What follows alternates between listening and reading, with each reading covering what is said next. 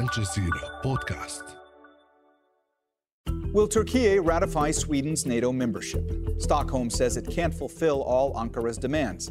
As the bloc's membership requires unanimous approval, what would make Turkiye change its mind? And what does all of this mean for NATO's future? I'm Mohammed Jamjoom, and you're listening to the Inside Story podcast, where we dissect, analyze, and help define major global stories. All right, let's go ahead and bring in our guests. From Istanbul, Tarik Oguzlu, a professor of international relations at Istanbul Aydin University. In Brussels, Theresa Fallon is the founder and director of the Center for Russia-Europe-Asia Studies. And in Moscow, we have Pavel Felgenhauer, a defense and military analyst. A warm welcome to you all, and thanks so much for joining us today on Inside Story. Theresa, let me start with you today. So Sweden is saying that Turkiye is asking too much and that it can't fulfill all of their demands. Where does that leave things, and how ultimately does this get solved? Hello, thank you for having me. I just want to clarify that anything I say is my personal opinion and doesn't reflect any of the organizations I've been affiliated with. I think that it's very key. We've seen, even preparing for today's meeting, 6 months ago, everyone was thinking that things had been settled. And as the planes landed in Sweden and Finland, they received messages that the Turkish government had changed their mind and that they weren't, after the NATO summit, they weren't happy with the agreement. So I think we've seen a new Swedish government. They've followed up with the same views as the previous government. The Swedes have actually changed their laws in order to help facilitate some of the requests that Turkey has made. But it seems that Turkey is never going to be quite happy unless they extradite about 35 people. And some of these are actually now Swedish citizens, because about 1/10 of the population, Sweden took in a lot of Kurdish refugees. So some of these people have worked their way up in Swedish society. One is now a member of parliament, and they will not extradite these people to Turkey. So this is a really strong sticking point. And a lot of these issues really aren't just about Sweden and Finland. It's also giving Erdogan more leverage over NATO, and it also plays well to his domestic audience. He seems very powerful, and it seemed most countries in NATO were willing to kind of let this play out. But we saw yesterday with Jens Stoltenberg's comments that people are starting to lose patience with how long this is running. So there are three possible scenarios. One, that it will happen quickly after Hungary, perhaps. The second one is kind of a more moderate. Maybe Erdogan will see what he can get, this tough transaction, this tough negotiation position, see what he can get. He wants to get F-16s from the United States. F-16s from the United States. And that might be difficult in this current Congress. And the third thing is in NATO. They don't feel that they're getting enough support for their own security interests in regard to Syria. So the U.S. and Turkey are on different sides on those issues. So I think that Erdogan has a lot of demands, and he is not just unhappy now. He's been unhappy for quite some time. We've seen this happen with the previous Secretary General of NATO. He kind of blocked that back in 2009.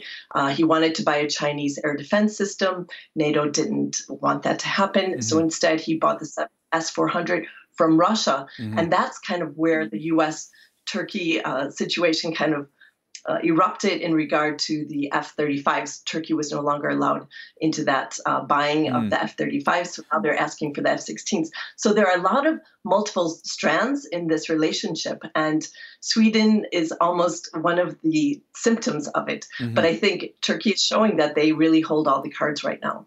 Tarik, from your vantage point, will Turkey ultimately ratify Sweden's NATO membership, and what's it going to take to get to that point?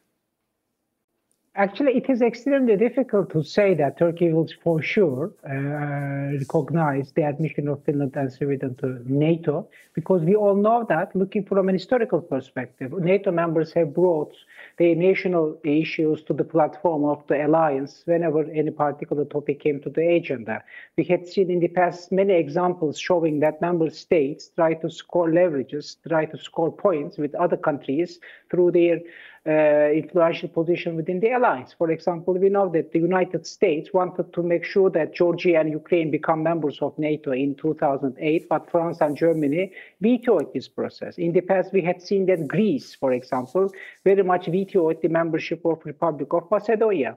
We also know that Greece and Greek Cypriot administrations have been using their membership inside the European Union to score some geopolitical goals vis-à-vis Turkey. So these kind of things are quite normal with the multinational platforms. We have to underline it very clearly. Secondly, when coming to your question, now Turkey is in the middle of a kind of political election season, and Turkish nationalism has been on the rise for some time. And Erdogan and his partner, Nationalistic Action Party, have made it very quite clear that unless Sweden and Finland complies with the terms of Turkish government, Turkey will never ratify the term of the accession agreement. And before the elections take place, most likely in late April or early May, I don't expect that Turkish parliament will ratify the membership claims of these two countries within NATO. But there is also another reason that seems to have quite facilitated such kind of a role on the part of Turkey, because the international system has now been shifted to a multipolar environment. So long as we live in a multipolar environment, number one. Number two, so long as the war in Ukraine is a kind of war of attrition between Russia and Ukraine, Turkey's leverages within NATO, Turkey's maneuvering projections within NATO seem to have been quite tolerated by the alliance. So I think this situation will continue for some time. Pavel, Russia has said that it's going to beef up its military presence in the northwestern parts of the country in response to Sweden and Finland's bids to join NATO. Clearly, that is not a surprise to hear that rhetoric. We've heard a lot of rhetoric from Russia when it comes to the attempts by Sweden and Finland to join NATO. But how concerned is Russia at this point that this membership bid would be successful? How worried are they about the prospect of Sweden and Finland joining NATO? Well, of course, that's seen as a serious problem. Sweden and especially Finland were seen for a long time and that their NATO membership was basically almost impossible. And of course, during the Cold War, Finland was basically a Russian, protectorate. There was this term of Finlandization, kind of a capitalist country, but politically it was associated with the Soviet Union, was buying Soviet weaponry, and was kind of putting its foreign policy was in kind of, coordinated from Moscow. And so for them to become an enemy nation, that's very serious. Of course, for the Russian military, maybe it's not that bad. There will be new divisions formed in the Baltic region. New army divisions means more positions for tank generals to occupy, more money to go into the defense budget.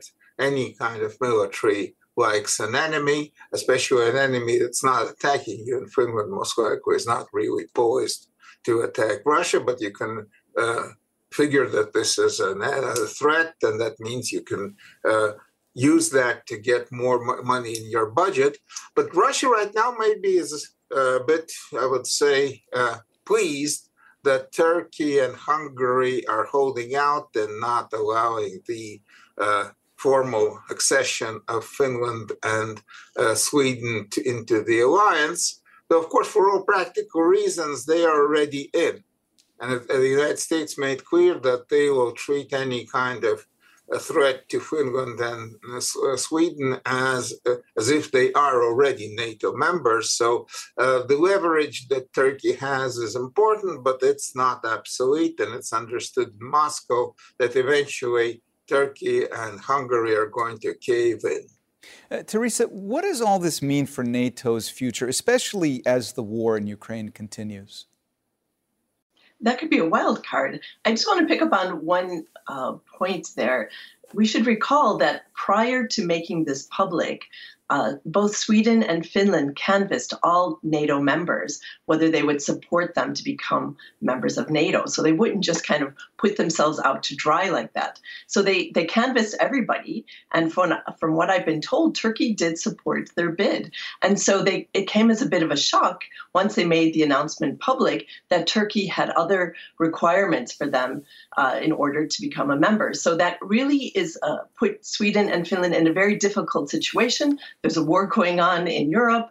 Sweden and Finland are traditionally neutral countries, and they really kind of stuck their neck out by saying they want to become a member of NATO when it was unclear that they might be blocked by Turkey. So I think that there is some kind of resentment about that as well, because saying that you support them and not supporting them all the way through, using leverage to get what you want out of them is kind of being seen in a negative light by some people. So the important thing was at the NATO summit back in Spain, everyone was saying, we have a rejuvenated NATO with possible 2 member states instead of being brain dead, as Macron had announced a few years ago. NATO was, got its mojo back, had a reason, they all pulled together, and it was a very positive narrative. But in the background, as these planes were leaving, Turkey was already kind of formulating their position on how to maximize their leverage to get what they want out of other NATO member states. And in addition, we see even increased tensions now in the Aegean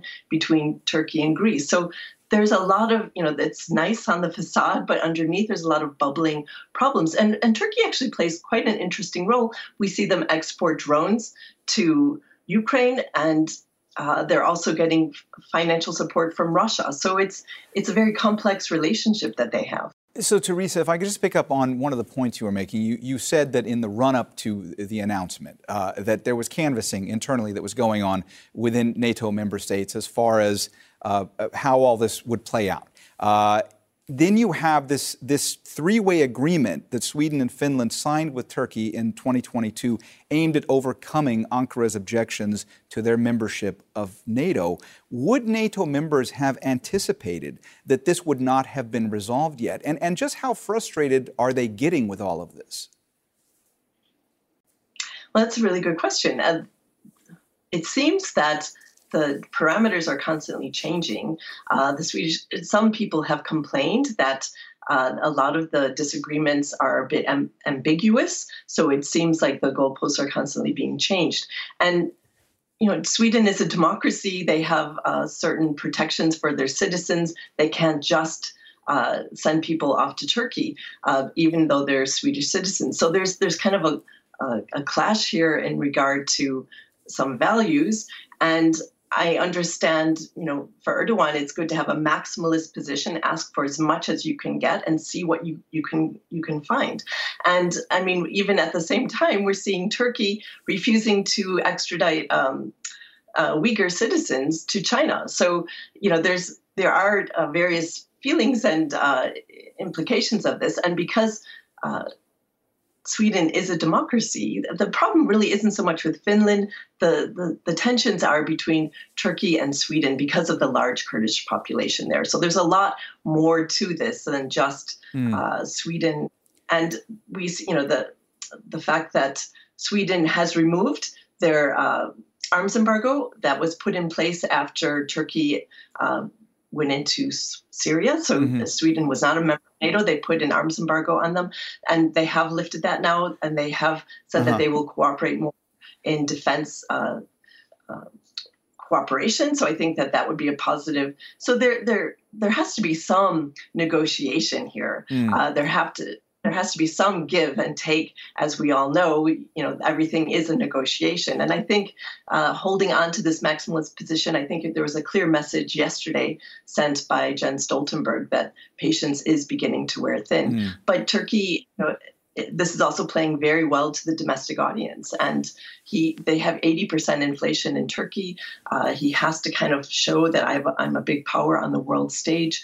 And it remains to be seen. If something, also to pick up on your earlier question, if something happens in Ukraine, or if this war expands, God forbid, but I mean, there are a lot of black swans out there that, by letting this go on for so long, it's kind of like a win for Putin. And I think people are concerned about that part of the optics of this whole situation, because it looks like NATO is not together, that it's kind of a long horse trading situation. And that's never good. So I think that everyone would originally thought, let this just play out. It's between Turkey and Sweden and Finland. And now there might be some calls for other countries to get more involved. But I think first they're sending signals, and we'll see if that will have any effect. I don't think it will, but it remains to be seen. Tarik, this stance that Turkiye is taking, how big a risk is this for President Erdogan when it comes to Turkiye's relationship with other NATO member states? And is there any concern in Turkiye that President Erdogan is perhaps at risk of overplaying his hand? Actually, let me approach this question from a hypothetical perspective. If we had another government here in Turkey, I expect the Turkish government would have reacted the same manner, in the same way.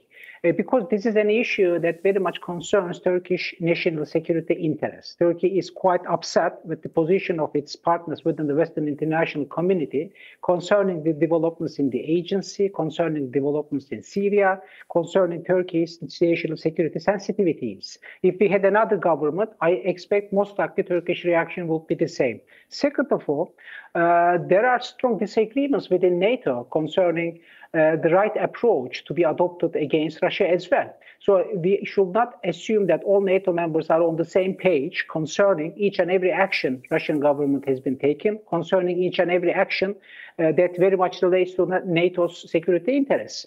For example, there is a strong disagreement between the countries in Central and Eastern Europe on the one hand, and Germany and France on the other hand. Some people are quite eager to see that there is soon a kind of peace agreement with Russia, but some others think that the war should continue to the end because Russia should be punished to most extreme. So if we approach this particular problem from this particular perspective, we could easily understand why Turkey has been so keen on its national security considerations. And I think that the cost to Turkish government will not be so high in Turkish politics because Turkish people, to a significant extent, seem to be quite happy with the position adopted by the current Turkish government. So they see this particular development as a core national interest because the majority of Turkish people are of the view that the people who took refuge in Sweden back in the past were in close cooperation with the PKK in Turkey and in northern Syria. And many people who had taken a part in this coup attempt in July 2016 had taken refuge in Sweden. So looking to this issue from the security considerations of the Turkish government and the people alike, we could easily understand why Turkish government has been so keen on this issue. And we should also underline another point. If one country is very keen on its national security interests, whereas the other members are simply ignoring those demands, so we can jump to the conclusion that there is a strong degree of disagreement, there is a strong degree of lack of trust among the allies. And we should not forget the fact that Turkey has not been on good terms with the leading member of NATO, the United States, for some time. These two countries are at odds with each other concerning each and every issue, in particular, is the Eastern Mediterranean, Asian, Northern Africa, Greater Middle Eastern region. So this is a kind of continuation of this Turkish-American lack of cooperation. Pavel, did Russia actually anticipate that Sweden and Finland would actually try and join NATO as a result of the war in Ukraine? And also, where has all this left Russia's relationship with Turkey? Well, there has been talk in Finland and in Sweden of joining NATO for a long time. The Danes and the Norwegians that aren't members of NATO, they were pressing that ahead because the Scandinavian countries tend to do everything together in a bloc, and that they are divided with two big nations, inside NATO, two nations outside NATO. But the majority of people in Sweden and Finland was against NATO membership up to last year and the beginning of this war, when there was a watershed change in public and political opinion. I mean, I discussed this in Helsinki and in Sweden in the 90s, and everyone was saying, oh, that's a kind of an extreme possibility. No, we're not. Now they are. And that was actually not fully foreseen in Moscow. Maybe there were some specialists who understood that this could happen, but in the kind of decision-making bodies in the Kremlin, apparently they didn't. And that was a nasty surprise, because actually building defenses when you have Finland, especially Finland, as a NATO member would be not good. Though, of course, in the last some years already, beginning from, I think, at least 2007, 2008, Finland and Sweden were very closely, their military were cooperating with NATO, taking part in joint military exercises, deploying forces together. And in NATO headquarters, you were all the time bumping into Swedish and Finnish military. You could recognize them by their uniforms. Mm-hmm. So this is not just simply came out of the blue.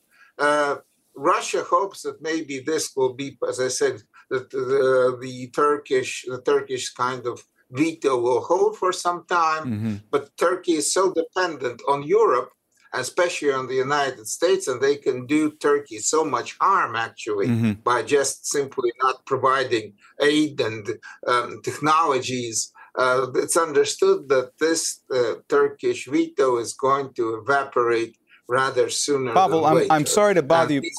Pavel, I'm sorry to interrupt you. I just do, we are running out of time. I just want to ask Tarik one last question here. Tarik, we only have about a minute and a half left. If Turkiye ultimately approves Sweden's bid, does that mean that they will also approve Finland's bid? Of course. Actually, as far as Finland's membership is concerned, there is no Turkish objection to this, because the problems between Turkey and Finland are much easier to solve in comparison to the dispute between Sweden and Finland. But we also know that Finland has made it very quite clear that if the problem with Sweden were not resolved, they will not join the alliance alone. So they will join the alliance together. So this concerns the three parties. But let me also tell you something which very much concerns the main reason why Turkey has been acting this way. Mm-hmm. Because Turkish authorities are of the view that we are in the middle of a kind of geopolitical confrontation between the leading powers of the globe, and the Western countries do not have the luxury of ignoring Turkey's claims and considerations, because this is a kind of second Cold War environment, and Turkey is a too big and too powerful country to be lost to the other side. So Turkish authorities speak through this realpolitik and geopolitik language. All right, well, we have run out of time, so we're going to have to leave the conversation there. Thanks so much to all of our guests, Tarik Oguzlu, Theresa Fallon, and Pavel Felgenhauer. This episode was produced by Mohammed Al-Aishi, Osama Allouni, Fungi Nguyen, and Gemma Harris. Studio sound was by Hasib Hashmi. The program was edited by Vanish Velilath, Lynn Nguyen, and Joe DeFrias. Be sure to subscribe to the Inside Story podcast to catch every episode. Thank you for listening. Tune in on Tuesday for our next episode.